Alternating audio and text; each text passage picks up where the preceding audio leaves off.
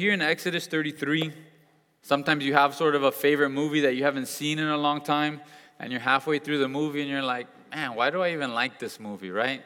I don't even know if it's that good. I don't know if it's that great. And then all of a sudden, this one scene starts. And then you get all the feels, right? All of a sudden, you're like, this is why I love this movie, right? Or book or whatever the case. And for me, Exodus 33 is that for the book of Exodus.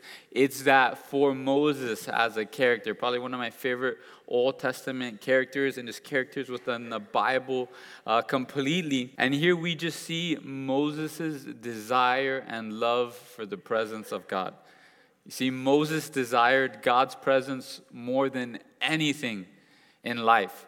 And, some of us, we're in a place in life that we're still trying to get certain physical things we like. We still desire certain cars or certain jobs. We really want this or we really want that. Moses came from a place where he had absolutely everything. He's in line to become Pharaoh. He has absolutely everything. All the money, all the power, all the prestige, anything that anyone could ever desire in life. Moses had all of it. And we'll read it probably a couple of times this morning. And yet Hebrews 11 tells us that he made his calculations and he saw that it was better to suffer with God's people than to enjoy the passing pleasures of sin in Egypt. So again, you have a man that has had everything that the world has to offer, and he says that is nothing compared to the presence of God. And again, I pray that's where we would be this morning. Quick story, quick analogy. I don't know if you've ever taken a certain class in high school because you wanted to be with a certain girl, right? I know some guys, they start taking home ec out of nowhere, right? Or perhaps a French class or something like that. And really you were there for the girl. You could care less about the language or making friendship bracelets, right? Or whatever the case may be, you were there for the girl.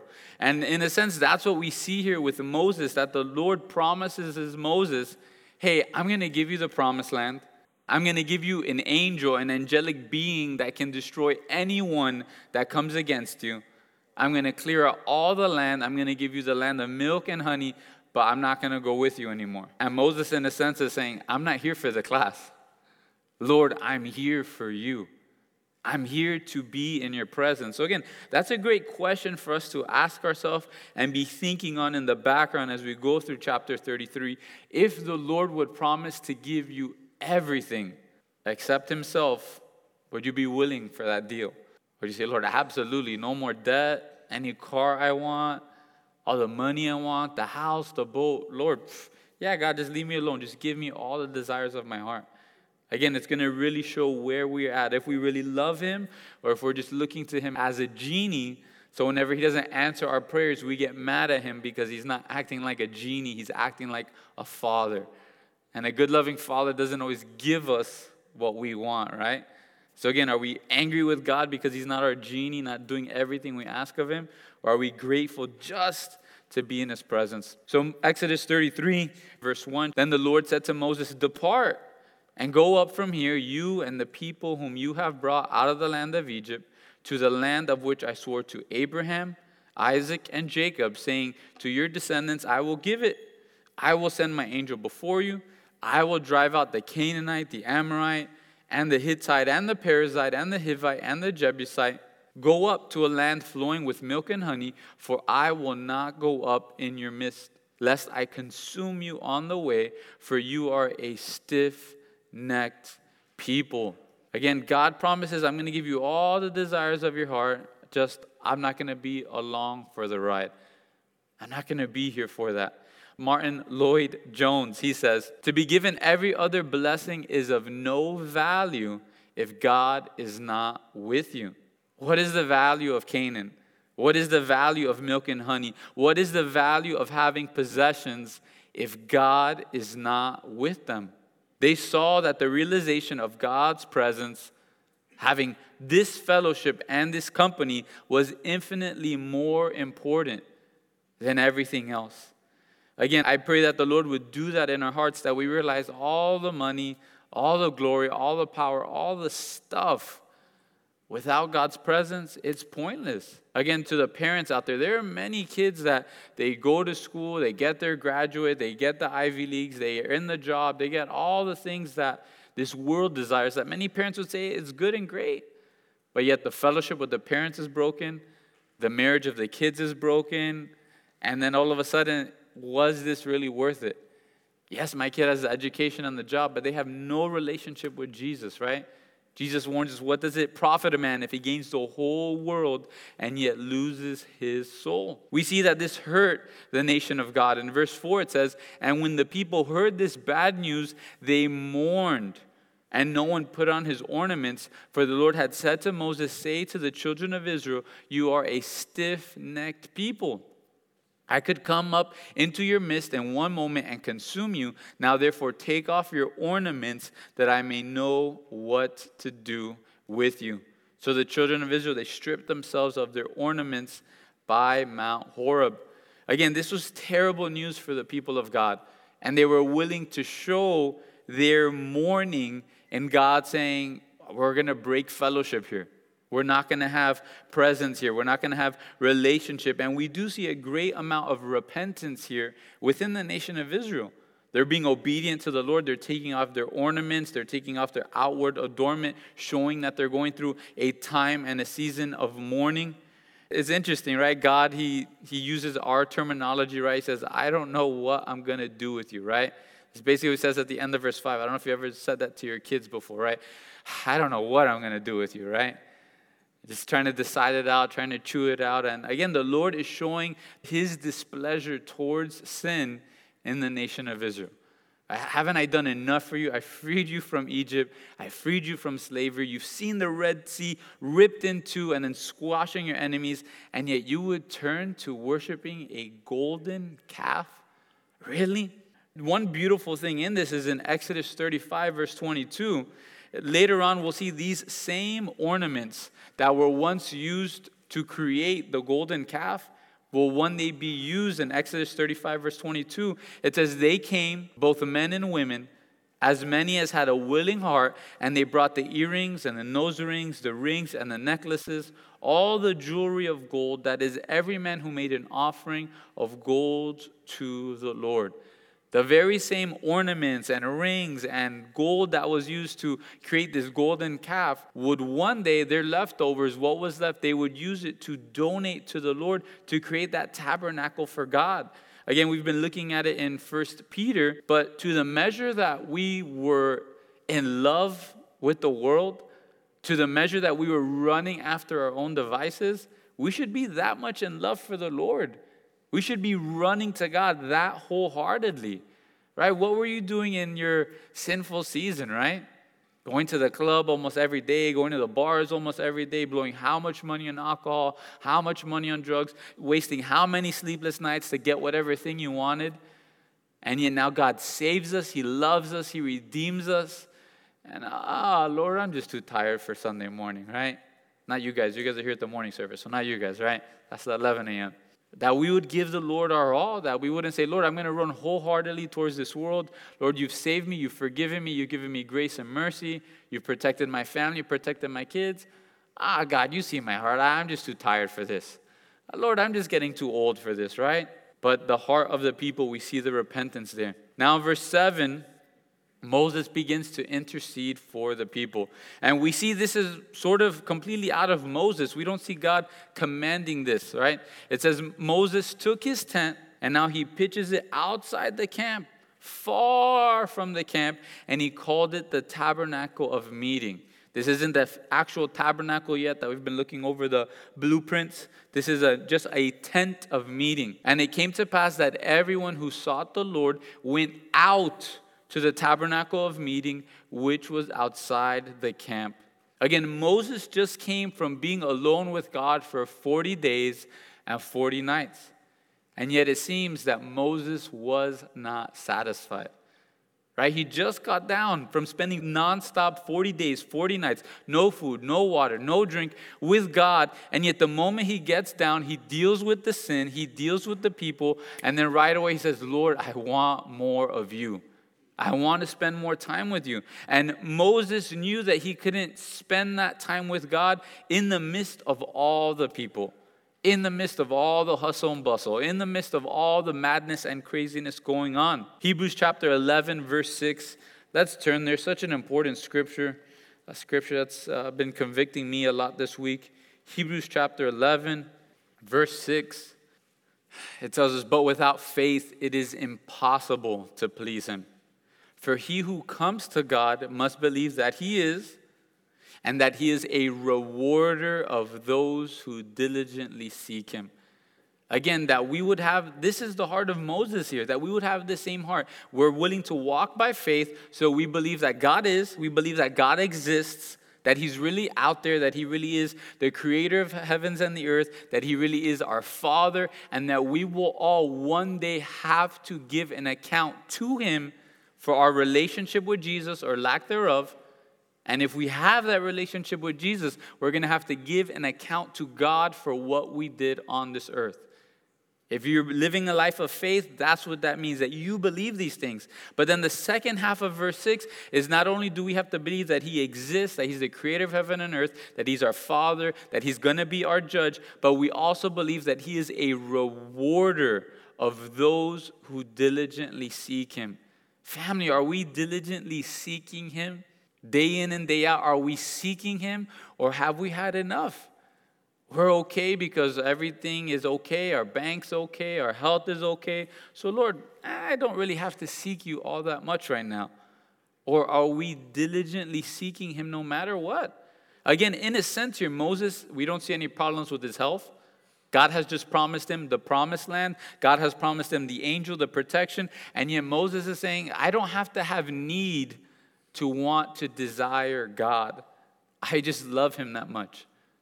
Moses just loved the presence of God so much that even though he had no need, even though he just spent 40 days alone in a mountain with only God, he said, I want more of his presence. Again, family, that we would really believe that. And this is the truth, that he's going to reward those who diligently seek him. Again, family, do we want that reward? Imagine being able to get a reward from God himself. Here it's telling us that it's out there, but we have to believe that if we diligently seek him, we're going to gain that reward, which means we're actually going to diligently seek him. And Moses, notice again, he puts it outside the camp. There's a separation there. Martin Lloyd-Jones, he says, when the Holy Spirit of God begins to deal with any of us, there will be a separation. It will not be paraded. It will not be like the Pharisees, that I'm holier than you type of attitude. No, once a man begins to be burdened for the glory of God and the state of the church, he immediately feels the call to consecration. He goes out, as it were. Again, family, if you've tasted of God and his presence, there's going to be that difference between you and the world. You're going to look at this world more and more and say, where am I, right? Is this the Twilight Zone? Am I on Mars all of a sudden? Is this a simulation? Is this a bad dream? This is the dystopian empire that we see in all the movies, right? Is that where we are at now? Again, as we love Lord more and more, as we're called to his holiness more and more, we're going to be separated. We're not going to be watching the same movies. We're not going to be acting like them. We're not going to be having the same hobbies. Not because we're better than them, but simply because we love the Lord that much. And God here, through Moses, he makes that clear line. If you want God, you have to work. You have to go outside of the camp. And this reveals those who truly are seeking after God and those who are fine being like everyone else. Anyone who was too tired or too lazy, it was too much out of their comfort zone, it just wasn't simple enough, they really didn't get to be in the presence of God. But God's presence was there. It was there for the taking for everyone and anyone. The problem is just few people are really willing to be the ones who go out there to seek God's presence. That's a great question for us this morning. Are we part of that few that we're saying, Lord, I'll go outside the camp to spend time with you. Lord, I'll wake up earlier. Lord, I'll set that alarm clock. Lord, I'll discipline myself because, God, you are worthy to be sought after. Lord, you are so worthy. I don't deserve to be in your presence. So, Lord, I want to be with you no matter the cost. Again, we've seen even in chapter 32 that Moses, he drew that line in the sand, if you would. He told the people in verse 26, whoever's on the Lord's side, come to me. And here God is doing the same thing. If you want to spend time with me, you have to go outside the camp. Verse 8, it shows us again that this was in a sense happening for a little season here. It says, so it was whenever Moses went out to the tabernacle that all the people, they rose, and each man stood at his tent door and watched Moses until he had gone into the tabernacle. Again, the people would see Moses worshiping, or Moses on the path to worshiping, and this would cause the people to desire to worship themselves. And when we seek God, when we're drawing near to Him, the people around us, they're going to, in a sense, have salt, right? It's salt in their mouth, that they're going to want that water to a certain degree. Now, after God speaks to them, it's up to them how much they want or how little they want, or if they're just going to give up on it, right? The parable of the sower and the seed, if that seed's going to be taken away or plucked away or die. But there's going to be that desire there. It might not be the same. It may not be as deep or as close as our worship or desire of God or love for God. But our worship can draw others to begin to draw closer to the Lord, right where they stand. Again, that seed being planted once again, if you would. James chapter 4, verse 8, there's a promise here for us. It tells us, draw near to God, and He will draw near to you. Again, family, I encourage you, go outside the camp. You don't have to literally go out to the Everglades, right? You don't literally have to go out on a boat and go 10 miles out to the Atlantic and say, okay, Lord, here I am, right? I'm outside of Miami. I'm outside the camp. No, just go outside. Leave your phone, turn off the distractions, right? In the New Testament, it says, go into your closet. Find that quiet place where you're outside the hustle and the bustle, all the noise, all the friendships, all the neighbors, all the sin, and spend that time with God. Verse 9, it came to pass when Moses entered the tabernacle that the pillar of cloud descended and stood at the door of the tabernacle, and the Lord talked with Moses. All the people saw the pillar of cloud standing at the tabernacle door, and all the people rose and worshiped each man in his tent door. Again, what a joy here for us. We see here that God would not stand Moses up. There's never a time when Moses went outside the camp and went into the tabernacle of meeting and, God, are you there? Right, Lord, where are you? No, each and every time the pillar of cloud would be faithful to meet Moses each time he entered the tabernacle of meeting. And the same is true for us, family. When we are willing to go outside the camp, when you're willing to go into your closet, willing to go outside, leave your phone, leave out the distractions, He will answer you. He will speak to you. Sometimes it's a still small voice and you're saying, I haven't heard Him in so long, but He's saying, remember the sin we talked about that you still haven't dealt with? I really can't move on and sharing anything else with you because you're proving to me that you love your sin more than you love me. So when you deal with that sin, then I'll give you some more and more and more, right? In Psalm 99, we could turn there. And how great God is, just in my own devotional time. Psalm 99, we see here the difference, the intimacy, the special relationship that we can have with God. Psalm 99, verse 6 through 8, it tells us Moses and Aaron were among His priests, and Samuel was among those who called upon His name. They called upon the Lord, and He answered them. He spoke to them in the cloudy pillar. They kept His testimonies and the ordinance He gave them. You answered them, O Lord our God. You were to them God who forgives, though you took vengeance on their deeds. Again, here the psalmist, he points out the relationship that Moses, Aaron, and Samuel had with God, that they would call on the Lord. And what was the difference in their relationship? God would answer them. Right? It's one thing to have someone's phone number, right? It's one thing to have their contact information. But if we're honest, it's a whole nother thing if they're actually going to answer your call, right? Right? It seems like every single car warranty manufacturer out there has everyone's contact information here, right? Every day, 3 times a day, hey, I'm here to tell you your warranty's about to expire, right? Or whatever the case may be. But how many times do you guys actually answer? and talk with them and spend time with them or waste your time with them. I don't know, right? It's up to you and what you think about that stuff. But again, the difference between their relationship with God is that the Lord would answer them. And the Lord, through the New Testament, through the death and sacrifice and grace of Jesus Christ, he's willing to answer us. That now when we call, it's not just the special three guys, Samuel, Aaron, and Moses, but now any of us can call and cry out to him, because now because of Jesus, we are adopted. We are sons and daughters. We're not just enemies trying to call out to the other side saying, hey, forgive us. Hey, can we talk? Can we have a relationship? But because of the death and resurrection of Jesus, now we get adopted into this family. And that's why we get to cry out, right? As the New Testament tells us, Abba, Father, Daddy. You can write down Psalm 20, verse 6, the same idea. It says, now I know that the Lord saves his anointed. He will answer him from his holy heaven with the saving strength of his right hand. Again, the Lord, he's willing to save you. He's going to answer you, and he's going to save you with his right hand.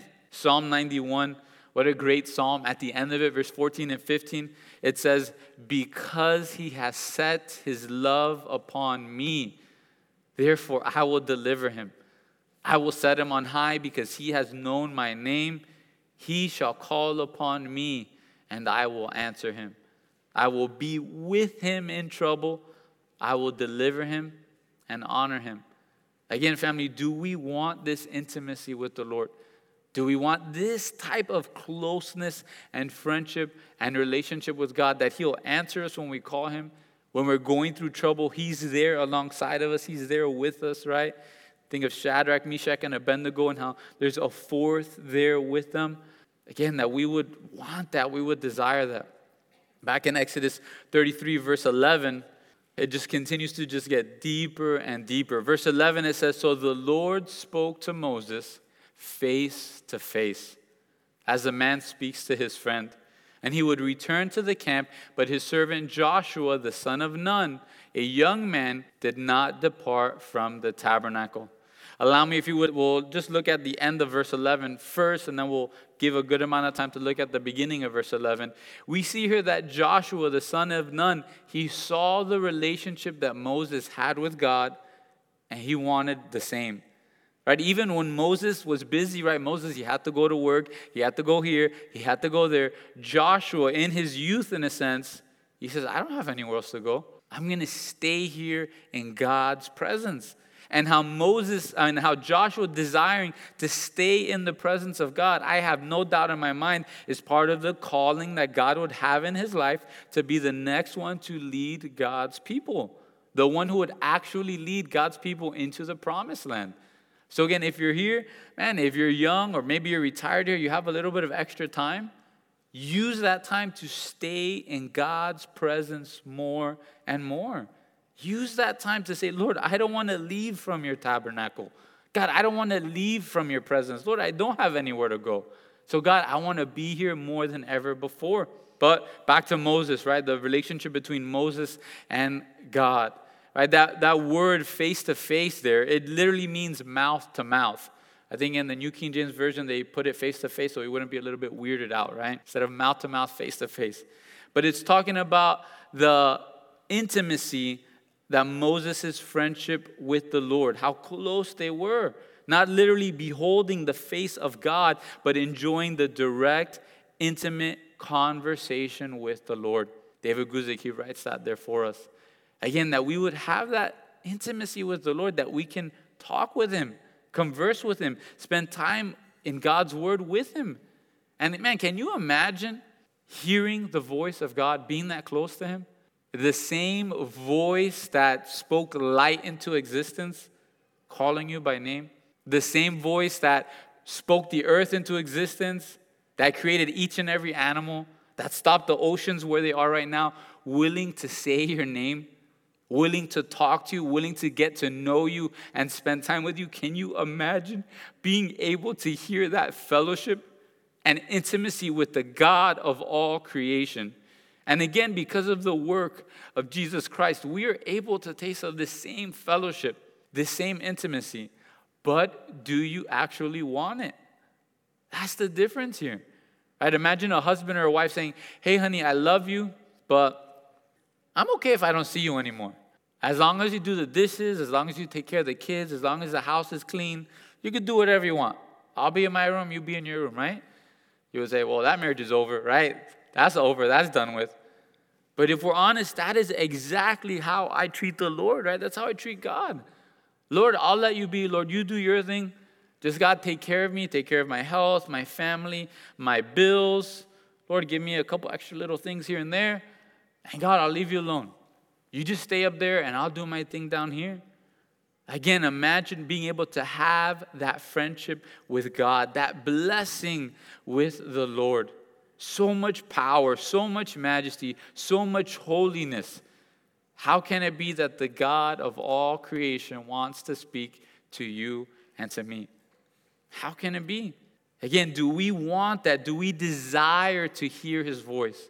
I hope you do. And I think it's wise that we take some cues from Moses if we really want that closeness to God. A couple of things we see from Moses, a couple of things we know from Moses. We know that he loved God's people. He loved and he cared for God's people. We see him, right? God gives him a great deal if we're honest, right? God says, okay, Moses, these people are absolutely terrible. Let's just smoke them all, right? Moses is up there in the mountain with God. God says, hey, Moses, it'll just be one big puff of smoke. They'll be fried. And then Moses will start a whole new family, a whole new nation from you. And Moses goes, no, God, we can't do that. We can't do that, Lord. This is your chosen people. Again, Moses, he had a love for God's people. Secondly, Moses gave up all the riches in Egypt to suffer with God and with God's people. This is a scripture we referenced earlier. You can go to Hebrews chapter 11, verse 24 through 26. Again, tells us of the faith of Moses, the desire, the love, and the faith that he had for the Lord. Hebrews chapter 11, verse 24 through 26. It says, by faith, Moses, when he became of age, refused to be called the son of Pharaoh's daughter, choosing rather to suffer affliction with the people of God than to enjoy the passing pleasures of sin, esteeming the reproach of Christ greater riches than the treasures in Egypt, for he looked to the reward. Again, Moses, he gave up all the riches. He gave up all the power. He gave up the very best that the world had to offer. And he said, you know what? There are greater riches suffering with God's people than staying here in the palace in Egypt. Another thing we gather from Moses here in God's word is that he was willing to draw the line in the sand. He would take a stand towards sin. It's completely going polar opposite, saying that you love God and yet living in a constant state of sin. It's polar opposite. It's polar opposite to the dads here, to the moms here, to say, man, we give God our all. We thank God for what he's given our family, and yet allowing sin to run through our family and our sons and daughters. It's an oxymoron, if you would. You're saying, Lord, I love you. I'm so thankful for everything you've done for me. Here's the one thing that killed you and put you to death on the cross. So, Lord, it's okay if it's running rampant in my life. It's okay if it's running rampant in my family. That makes no sense. That makes no sense whatsoever. Moses was willing to draw the line in the sand. He was willing to execute God's justice against sin. He loved God so much and he loved God's people so much that he said, we need to make a stand against sin. The next thing, we'll read it later on, but we will learn that Moses was humble and he was meek. In Numbers chapter 12, verse 3, it says, now the man Moses was very humble, more than all the men who were on the face of the earth. So again, some characteristics within Moses that I believe led to this tight unity and relationship with God. He loved God's people. He gave up all the riches in Egypt to suffer, to be intimate with God. He drew the line in the sand, executing God's justice against sin, and he was humble and he was meek. Simply put, for any of you that are more simple-minded like me, he loved God, he loved God's people, and he hated sin. Three simple things. He loved God, he loved God's people, and he hated sin. In Matthew chapter 5, verse 8, Jesus, in a sense, gives us this same type of promise. Matthew chapter 5, verse 8, the Beatitudes, he says, blessed are the pure in heart, for they shall see God. Again, the requisite in order to see God, it's not having pure actions. It's not having a pure mouth. It's not having pure service here at church. It's nothing on the outward. It's having a pure heart. It's something that God looks at the inward. And if we have that pure heart, we're going to see him. Not only in this life, but definitely in the life to come. This pure heart has the idea of a straightness, of an honesty, of a clarity. Charles Spurgeon, speaking here on the Mount of Beatitudes, he says, Christ was dealing with the spirit of men, with their inner and spiritual nature. He did this more or less in all of the Beatitudes, and this one strikes to the very center of the target. He does not say, blessed are the pure in language, blessed are the pure in action, much less blessed are the pure in ceremonies or in raiment or in food, but blessed are the pure in heart. If you want to see God, it's not about your outward religion. It's about your heart. Is it clean? Is it pure? Is it straight? Is it undivided for the Lord and the things that he loves and the things that he hates? Again, what a promise. What a reward for us that if our heart is pure, we will see God. A couple of scriptures here to make this practical, plain and simple for us. Hebrews chapter 12, verse 14, it tells us, pursue peace with all people and holiness, without which no one will see the Lord. So peace with people and holiness. That's what's required if you desire to see God. If you're bickering with everyone, fighting with everyone, if you have, right, Miami, if you have complejos with everyone, right? You can't sit with anyone at church because you have problems with everyone. You're not going to see God. Holiness, is your life holy? The things you put before your eyes, the things that you're listening to, your conversation, is it holy? Because if you don't have holiness, hey, you're not going to see the Lord. 1 John chapter 1, verse 6, John the Apostle, he tells us if we say that we have fellowship with him, right, that we know God, we're close to him, we have that tight relationship. If we say we have that, but we're walking in darkness, we lie and do not practice the truth. Again, another notch there for holiness. If we are walking in darkness, if we are habitually in sin, you can't say that you're close with God. You can't say you have a tight-knit relationship with the Lord, right? Imagine, hopefully no marriages here, but imagine a marriage where the husband's constantly cheating on his wife, right? And yet someone asks, hey, how's your marriage? Oh, it's going great, right? I just cheat on her every once in a while. But man, our marriage is great. Our marriage is incredible. Saying, no, you're lying there.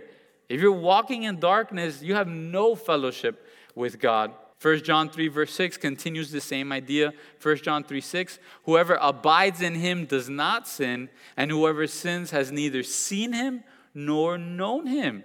Again, this is not talking about being perfect, but what do we usually do, right? Our desire, our nature at this point, is it to just constantly be in sin?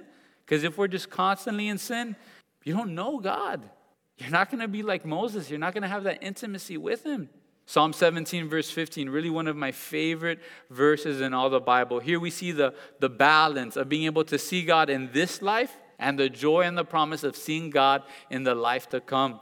Psalm 17, 15, it says, as for me, I will see your face in righteousness. I shall be satisfied when I awake in your likeness. Again, the balance there. The only way we're going to see God's face in this life is walking towards righteousness.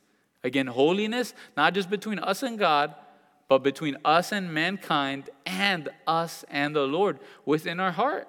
And then when is the only time, the only moment that we're going to be satisfied is when we wake up and we get to see him face to face. Right? No longer, as Paul says, through a mirror dimly or through a glass darkly, but one day we're going to get to see him face to face. David Guzik, he says, ultimately, this intimate relationship with God must become our greatest motivation for purity. Greater than a fear of getting caught and greater than a fear of consequences. See, some of us, we're still struggling with sin because the only reason we don't want to be in sin is because we don't want other people to find out. The only reason we don't want to be in sin is because we're afraid of the consequences that our sin will demand from us. And that's why we keep struggling. We keep going back and forth. But if we can begin to look at sin and say, man, the reason I want to live in purity is because the more pure I am in my life, the more I'm going to see God. The more I'm going to know Him. The closer I am going to be to the Creator of heaven and earth. The basis for all this is seen in Psalm 32, verse 1 and 2. You could turn there, and I hope this echoes your heart here. Psalm 32, verse 1 and 2. It says, "Blessed is he whose transgression is forgiven, whose sin is covered. Blessed is the man to whom the Lord does not impute iniquity, and in whose spirit there is no deceit." Anyone here blessed? Anyone here that blessed man or woman that realizes, wow, Lord, you've forgiven my transgressions. Lord, all of the sin in my life, Lord, all of the disgust in my life, Lord, you're not counting it towards my charge. But because of the death of Jesus Christ, Lord, you've put that on Him, and now you see me as perfect, washed in the blood of the Lamb. This is the foundation, really, for this desire to be with God more and more. Because if you don't really care that you've sinned against the Lord, if you don't really care that He's forgiven you, if it's something that you just look over, you glance over, you're not going to really desire more of Him. You're going to want from Him like somebody wants from a genie or from someone else, but you're not going to really want Him. That's why we have to pray, Lord, help me know the weight of my sin. Lord, help me know the weight of your forgiveness and your love for me. Right? I love the woman there just weeping before the Lord and how Jesus says, he who is forgiven much loves much. There are many believers, even in this room today, that you don't love that much because you think, I haven't really been forgiven of all that much. I'm better than the people around me. There are worse sinners out there. So-and-so, they're worse. Those people are bad. But me, I'm not that bad at all. You're not going to love Him all that much. You're going to think you deserve it in a sense, right? The one who sees God is the one who walks in righteousness. The one who's so blown away at the forgiveness of God that he will do all he can to flee from sin and pursue the Lord. And it stems from a heart of humility, a heart of brokenness. It's a man who sees God's authority and God's power and realizes, I am nothing. I am nothing. I don't come anywhere near your authority. I don't come anywhere near your power. And finally, it's a man who sees his own sin greater than the sins of those around him. This is the man, this is the woman that will be able to taste of the intimacy of God. This is the man that will see God. Again, and the problem is many of us, we're still striving for other things. That's why we're okay living a life of sin. Because we're still wanting the guy, we're still wanting the girl, we're still wanting the power, we're still wanting the friendship with different sinners in our lives. But if we would realize really what this world has to offer, then we'd be like Paul, we'd be like Moses, right? Again, Moses, he esteemed the reproach of Christ greater riches than the treasures in Egypt, for he looked to the reward. In Philippians chapter 3, verse 8, here you have Paul, right, once known as Saul. He had all the money, all the power. He was at the top of the religious totem pole in Israel. And he says, yet indeed I also count all things loss for the excellence of the knowledge of Christ Jesus my Lord, for whom I have suffered the loss of all things and count them as rubbish, that I may gain Christ. King James Version, it makes it hit a little bit harder, right? It says, I count them but dung. It's just dung. It's a bunch of garbage. The best this world has to offer is just garbage. That's why Paul was consumed with gaining Christ. He was consumed with knowing Christ. The same here with Moses.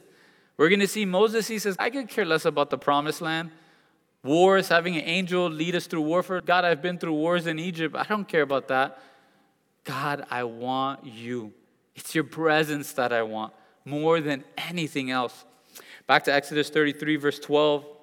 It then says, then Moses said to the Lord, see, you say to me, bring up these people, but you have not let me know whom you will send with me. Yet you have said, I know you by name, and you have also found grace in my sight. Now therefore I pray, if I have found grace in your sight. Show me now your way that I may know you and that I may find grace in your sight. And consider that this nation is your people.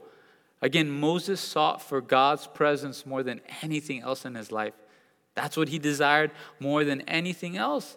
Here in verse 12, he's basically saying, Lord, you said you were going to go with us. Lord, I don't know this angel. We're not on a first name basis. I don't know who this guy is. Lord, I know you. I signed up for you. That's why I'm in this French class. That's why I'm in home ec, right? It's because, God, I want to be with you. I want to know you. Moses, he didn't care about the promised land. He just wanted to be near to God. And look at the basis for Moses, right? And his relationship with God in verse 13. It wasn't based on what he had given up. It wasn't based on his hard work there in the desert. In verse 13, he says, if I have found grace in your sight. It's all based on grace. None of us deserve it. None of us will ever deserve it. None of us can say, Lord, I've been serving at Calvary Chapel, Miami enough, so Lord, I deserve your presence, right? It's, Lord, if I found grace. Lord, if your word is true, if Jesus' sacrifice is true and enough for you, Lord, can I know you? Can I be with you, right? And Moses, he's telling God, how are the nations going to really know we are your people if you don't go with us? Lord, that's how they are going to know that we are your people, is that if you are with us. It's so sad. Sometimes you see married people that are rarely with the person they married, right? And saying, hey, are you married? Because I never see you with so-and-so, right? I never see you with your significant other. How do you know that they really belong to each other? You see them with each other. You see that intimacy. You see that closeness with each other. And that's what Moses is saying. Lord, how are we going to be known as your people if you are not with us? Right? How are you known as a child of God if you never spend time with God? If you're never in God's presence, how are you going to really be known as a child of God? Verse 14, the Lord, again, seeing the heart of Moses, seeing Moses intercede on behalf of the people, he says, my presence will go with you, and I will give you rest. Then he said to him, if your presence does not go with us, do not bring us up from here. For how then will it be known that your people and I have found grace in your sight, except you go with us? So we shall be separate, your people and I, from all the people who are upon the face of the earth. Again, highlight verse 14 in your Bibles. My presence will go with you, and I will give you rest. Again, we've talked about it in this season, how there's more suicide than ever before. There's more anxiety than ever before, more depression, more fear. If you want rest in your life, you want the presence of God. Each and every one of us were created for its intimacy with God. It's His presence. So that's why there's so much anxiety, so much depression, so much fear, because people are not spending time with God. Sadly, Christians, they're not in God's presence. So they're fearful, they're anxious, they're not at rest, because the only way we will have that rest is if we are in God's presence. That's the only way. But you think of David writing the Psalms. He's running for his life from the president of the country with 3,000 soldiers, and he's able to be at peace. He's able to be at rest because he was in God's presence. Another season in his life, he's running away from his own son. His own son is trying to hunt him down and kill him and take the throne. And yet he's at peace. He's crying. He's dealing with anguish. But he says, Lord, I thought about the end of their lives. And Lord, I'm at peace. Because at the end of our lives, we're just going to be in God's presence more and more. So maybe you're here, and that the whole reason you were here is just to hear that verse 14. If you really want rest, if you really want peace, you have to be in the presence of God. Not just once every year, once every 4 years, right? But man, as much as you can, desiring it as much as you can. Verse 17, so the Lord said to Moses, I will also do this thing that you have spoken for, again, what's the basis of Moses and God's relationship? Grace. For you have found grace in my sight, and I know you by name. Moses here, in a sense, he's saying, man, this conversation couldn't be going any better. So, what's the worst I could say? No, right? In verse 18, he says, please show me your glory. He's literally saying here, God, can I see all of your glory? Lord, I guess we're on a good note. You said yes to everything I've asked so far. So, what's the worst that you could say? No, I don't know if you've ever been in a place like that, or you start developing a friendship or relationship, something goes well. I remember one time, me and Jerry, we were renting a car, and there was a guy in front of us, and he was arguing he wanted a certain car because of certain seatbelt or cruise control or something crazy like that, right?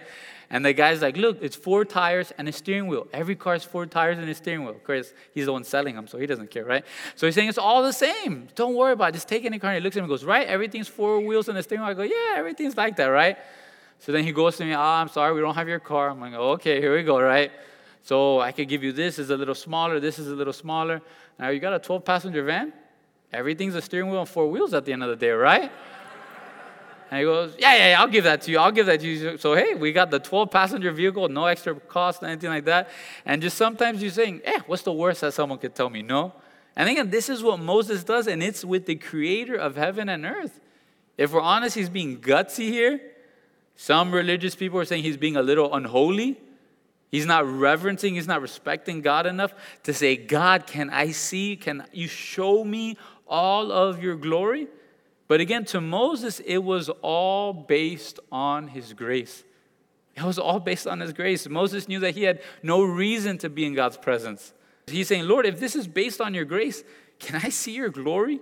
Can I see who you are and your power and your love and your majesty? John Trappe says, this hunger for more of God, for more of an experience with God, is a mark of true revival and restoration of relationship. Whatever Moses had experienced with God, he still wanted more. The more a man knows of God, the more desirous he is to know him. Again, 40 days in the mountain with God. Then he's spending time with God there in the tabernacle outside of the city. And yet he says, God, I still want more. Family, do you still want more of the Lord? Right, it's so sweet to see some of the couples that are dating, those that are engaged right now. And does the girl ever ask the guy, hey, you want to come over to my house? And I'm sorry, honey, I've seen you enough times this week, right? I spend Sunday with you, Monday with you, Tuesday with you. No, I'm okay. No, when they're in love, it's every day. It doesn't matter, right? How far do I got to drive? Think of my dad used to drive from New York City, from Miami all the way to New York City to spend time with my mom, right? I'm sure every couple in here has some crazy story of the length that we would go to spend time with one another.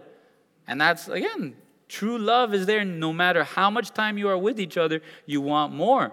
Some of you marriages here are saying that's not the case anymore. Pray. You could talk to George Lee afterwards, right? That's a different conversation, different teaching. But again, this shows a true love and desire for God. That we're not saying, Lord, I've had enough. Lord, I'm okay. Lord, Sunday, I don't got to go on Wednesday. And I love it when there's new believers coming to the Lord. Because they come on Sunday, there's a midweek service, I'll be there. There's a ladies meeting, I'll be there. There's a young adults, there's this, there's that. They want more and more and more. Again, I encourage you, were you ever there in your walk with God? Why aren't you there now? Have you all of a sudden outgrown him, right? Are you that person in engagement that's telling your fiance, nah, honey, I've seen you enough times this week, it's okay, right? Or do you still desire more of the Lord? It's pouring outside, so we go for like another hour, right? Doesn't matter. Verse 19, it says, then he said, I will make all my goodness to pass before you, and I will proclaim the name of the Lord before you. I will be gracious to whom I will be gracious, and I will have compassion on whom I will have compassion. Again, Moses asked to see God's glory. And notice what God equates to his glory. It wasn't, David Guzik, he points out, it wasn't God's justice to Moses. That wasn't his glory. It wasn't God's wrath against sin. That wasn't the glory of God.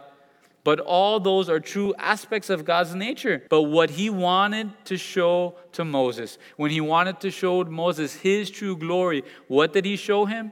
My goodness. How good God is. He says, Moses, you really want to see my glory? You really want to see at the end of the day what's the full balance or the full picture of who I am? Let me show you my goodness. Again, family, that's the true picture of who God is that he is such a good God. He's pure love, he's pure wrath, he's pure righteousness, he's pure grace, he's pure mercy, yet pure law. But you wrap all of that together and he is such a good God. That's what his glory is. It's his goodness, how sweet he is, how gracious he is towards us. And then what's the second thing he says? I'm going to show you my name. I'm going to proclaim my name to you.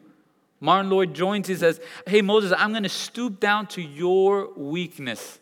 I'm going to show you something. But more important than that, I'm going to cause my goodness to pass before you, and I will give you a deeper insight and understanding into myself and into my character and into what I am.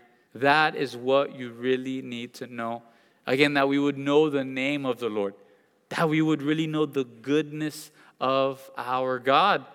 Again, we mentioned earlier how it takes humility to really know the Lord, to really be able to have that intimacy with him. And there's some people here that think that they have a greater authority than God does.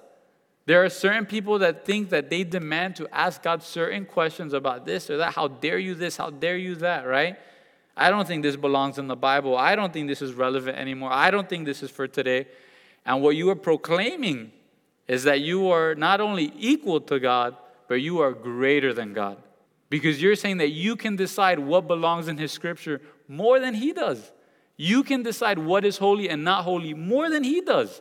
And if you're taking that stance, just realize what you're doing. Parents, if this is where your kids are at, realize what they're doing. They're saying, I'm not only equal to God, but I am greater than God. Right? Imagine someone editing what you're saying. Right? No. You know what my dad really means is X, Y, or Z, right? They're taking authority over your words. Authority over how people see you, how people listen to you. So again, Moses, when he comes to God, it is in just mercy. It isn't just, God, you are the authority. God, I am no one. Can I get to know you more and more? Then he says, verse 20, you cannot see my face, for no man shall see my face and live. Again, we saw earlier when it says that he spoke to God face to face, it's literally mouth to mouth, talking about their intimacy, their friendship, the relationship they had. Verse 21, the Lord said, here is a place by me, and you shall stand on the rock.